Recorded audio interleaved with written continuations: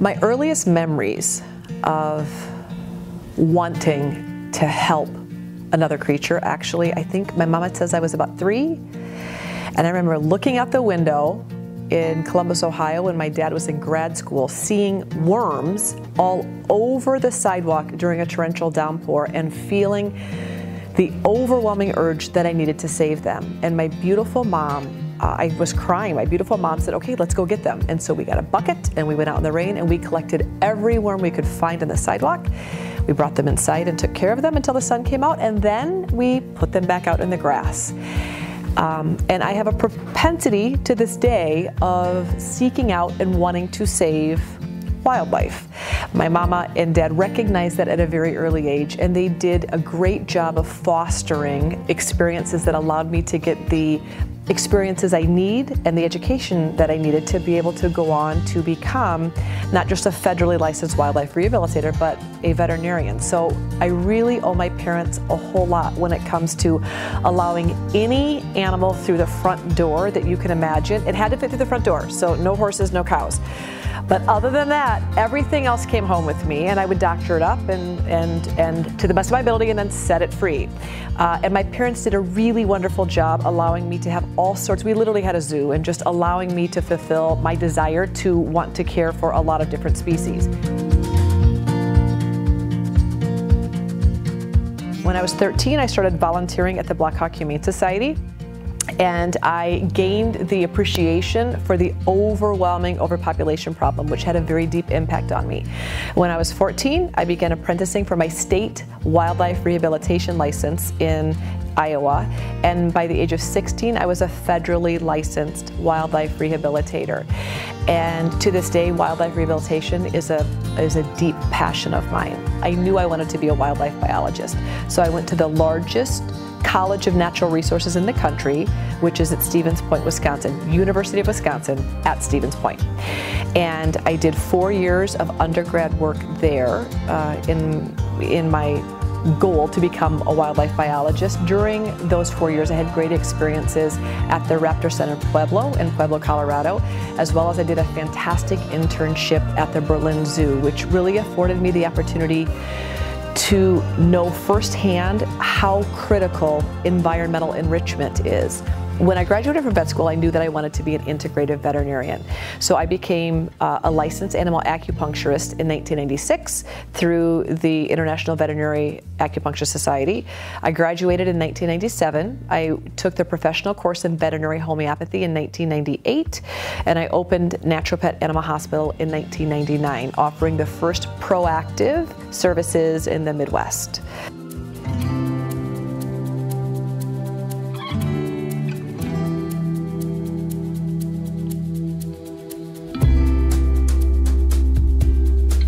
I wrote my first cookbook in 2000 after recognizing that there were not a whole lot of resources for pet parents looking to create nutritionally balanced, species-appropriate recipes at home.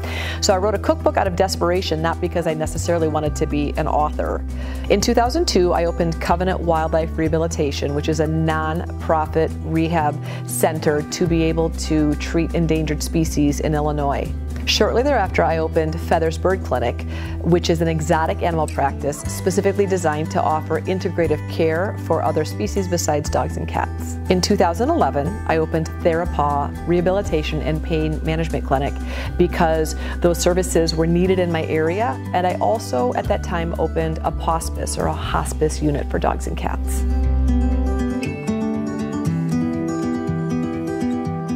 The first recollection, the first memory I have of any pet was our family dog, which was a deaf Dalmatian named Pepper. Now, I was 2.5 or 3. I did not have a relationship. I remember Pepper.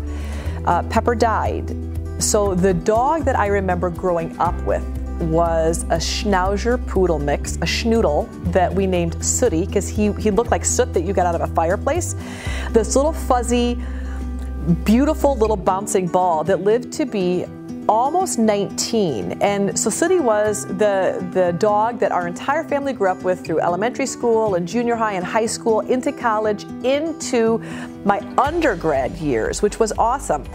Sooty was so impactful for a lot of reasons, but one of the two big lessons I learned from Sooty in my life where number one, environment matters, and food isn't everything. Now, food is a lot. Food is the most important thing we can do for our animals on a daily basis, and food will either heal or harm. However, without knowing any better, we fed our dog Gravy Train for almost 19 years.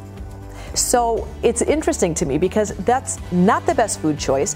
So how does a dog with really terrible nutritional intake live to be 19? Sooty taught me about other factors in the environment that help prolong life in addition to diet. So for instance, Sooty wasn't neutered until he was 13, so he had his sex hormones. That's a big piece. Sooty didn't receive annual vaccinations because my parents just plain didn't have the money. So at the time, we felt guilty because the veterinarian would call you and say, hey, he's due for parvo, distemper, adenovirus, parainfluenza, leprechaun, Lyme, Bartonella, and rabies. And my mother would say, I'm sorry, not this year. So maybe every 5 or 6 years, Sooty got around to vaccines, but not every year. Same with heartworm prevention. My parents could afford it some summers. This was back when you gave a pill once a day. They could afford it sometimes, but not every year. So his chemical exposure was less. My parents couldn't afford to have a beautiful dandelion-free lawn with chemicals, so Sooty did not have environmental toxicosis. Sooty also was an avid exerciser. My mother is an avid runner, and she would walk that dog 10 miles a day.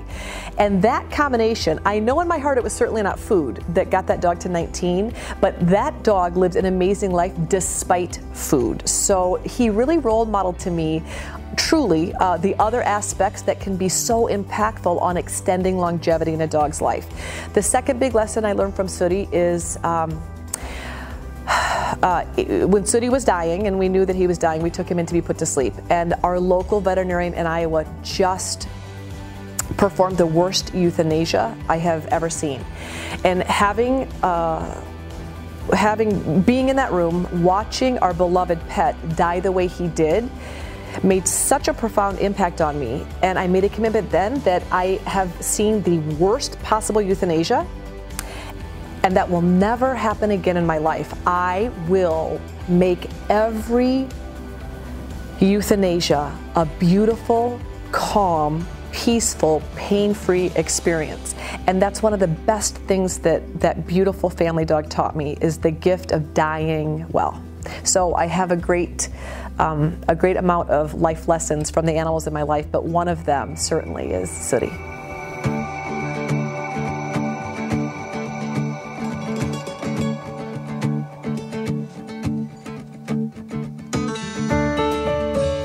Most veterinarians end up in the same situation that I have been in, where every one-eyed, three-legged dog that needs a home that's dumped at your clinic, you end up bringing home. The good news is that in my situation, I have incredibly responsible, passionate pet parents that don't do those things, but they do find kittens on the side of the road. They do find snot-nosed puppies, that need help. So throughout my career, I have had as many as 28 pets. And actually right now in my life, I'm down to the fewest number of pets I've ever had in my whole life, and I only have 3. Right now, I have Lenny, who's about a 5-year-old dachshund. I say we think he's 5 because we found him at the Bourbonnais State Park. We tried desperately to find his parents. We recognize now he was clearly dumped because we call him Lenny Loincloth. He whizzes on everything, and so he has no manners. He's really cute and really fun, but he is not the most well-trained dog. Things are better now, but Lenny is a 5-year-old, completely precious dachshund who I love. I also have Ada, who is a 13-year-old pit bull. Precious, and she's doing fantastic. And then I have Krosno, who is a 14-year-old kitty that I got from a very similar situation where he just needed a home. He was infected with a bunch of upper respiratory viruses. He was homeless, and you know how that goes. You fix them up, and then you think, oh, I'm going to place them, and they end up as what I call foster failures. They end up forever living with you because you've bonded with them, and you can't bear the thought of anyone else enjoying how precious they are.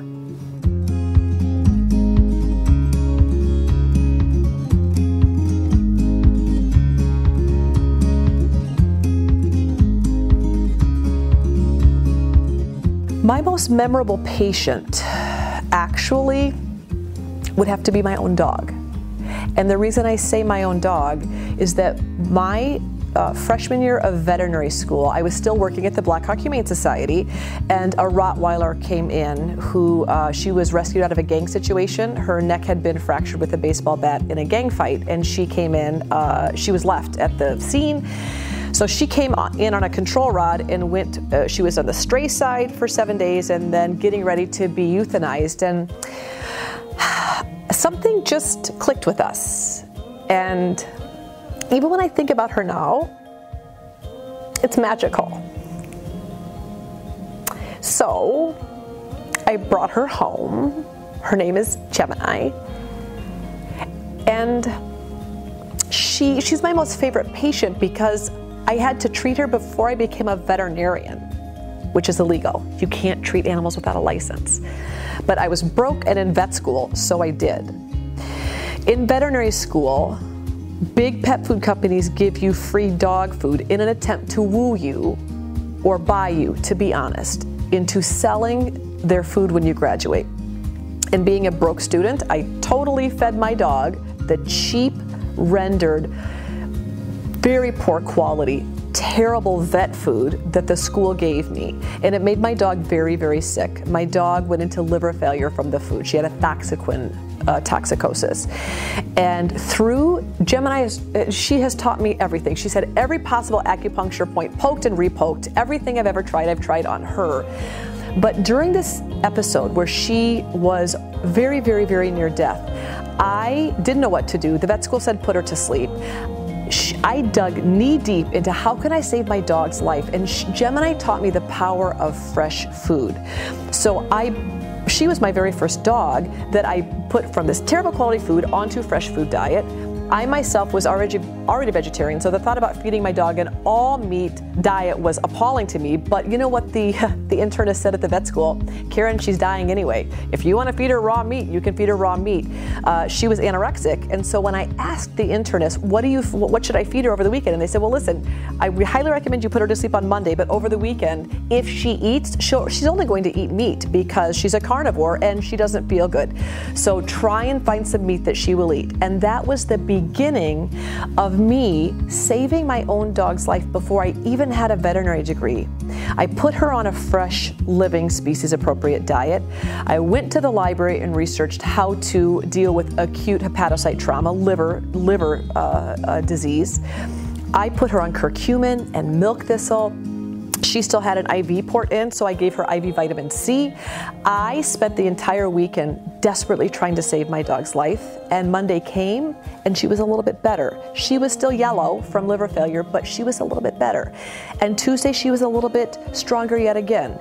And by me working diligently to save my dog's life, I proved to myself the power of food, and I proved to myself the type of veterinarian that I wanted to become by being thrown into a situation that required me to practice a different type of medicine before I even knew any better. So she's been an amazing teacher to me.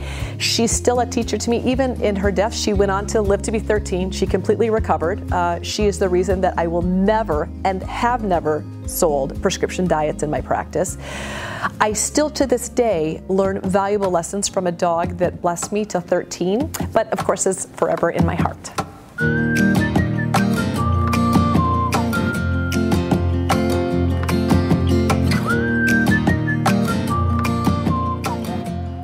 I met Dr. Mercola when he contacted me, but it wasn't him that initially contacted me. So I had subscribed to Dr. Mercola's newsletter for years. In fact, I think I could have been one of the very first original subscribers. Back in 1998, I acquired my first subscription with him. So I had been reading his information for years. In 2008, I was in the middle of an exam at Natural Pet Animal Hospital, the integrative hospital that I started in Chicago. And my girls, my staff know that they do not interrupt me during an exam unless the building's on fire or a patient is dying. So I got a knock on the door and I thought, oh my gosh, so I excused myself, I stepped out, and Michelle, my receptionist, said, listen, I am so sorry, but there is a man calling from Larson and Rye attorney firm that says you have to call them right away. And I thought, oh my gosh, I've never been contacted by an attorney. Oh my gosh, like what am I being sued? Or oh my gosh, what's going on? I've never had a negative thing happen. I got really, really nervous. So I apologized to my client. I said, listen, I can't even complete the exam. I'm so nervous. I said, I've got to go make a quick phone call. My client was beautiful and said, no problem. I called Jim Larson back, and he started laughing, and he said, hey, my name is Jim Larson. I'm really not an attorney, but I've tried every possible means of trying to contact you, and you are unreachable because you're very, very busy, and it's really hard to be able to contact you. So I had to fake an attorney, and I want to tell you that my name is Jim Larson. I'm vice president of Mercola.com. Steve Rye is the CEO of Mercola.com, and Dr. Joe Mercola has searched for the last 2 years to find an integrative veterinarian whose views line up philosophically with what he promotes and what he believes in. We've looked far and wide, and everyone says we have to contact you. You are impossible to get a hold of, so I'm contacting you this way. And we laughed and laughed and laughed. He said, please come up. Dr. Mercola would like to meet you. So I came up, I met Dr. Mercola. We had a beautiful day where we talked about diet, nutrition, vaccines, environmental stressors. We talked about the epidemics occurring in pets, obesity, cancer, diabetes, organ degeneration, arthritis that mimic and parallel the exact same degenerative diseases that are occurring in people. And in 2009, I started writing articles for Mercola.com, developing human-grade, great quality nutraceuticals and supplements for dogs and cats, and started making videos. And by 2013, we were the largest pet wellness website in the world. Recently, I just found out that I'm the most followed veterinarian in the world, and that's heartwarming to me because what that tells me is that integrative medicine, common sense approaches to helping to intentionally create vitality and wellness in animals is not something that is alternative anymore, but indeed at the forefront of change when it comes to really committing to provide the best care we can for the dogs and cats in our lives. I have been happily partnered with Mercola.com ever since.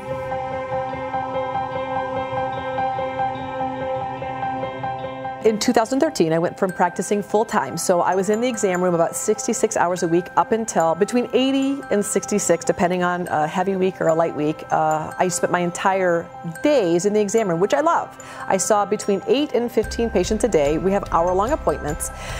And I love that, but I started to get the itch about 2010. I'm like, I love the fact that I'm individually touching 8 to 15 patients a day, and my goal is for those patients to forever be changed.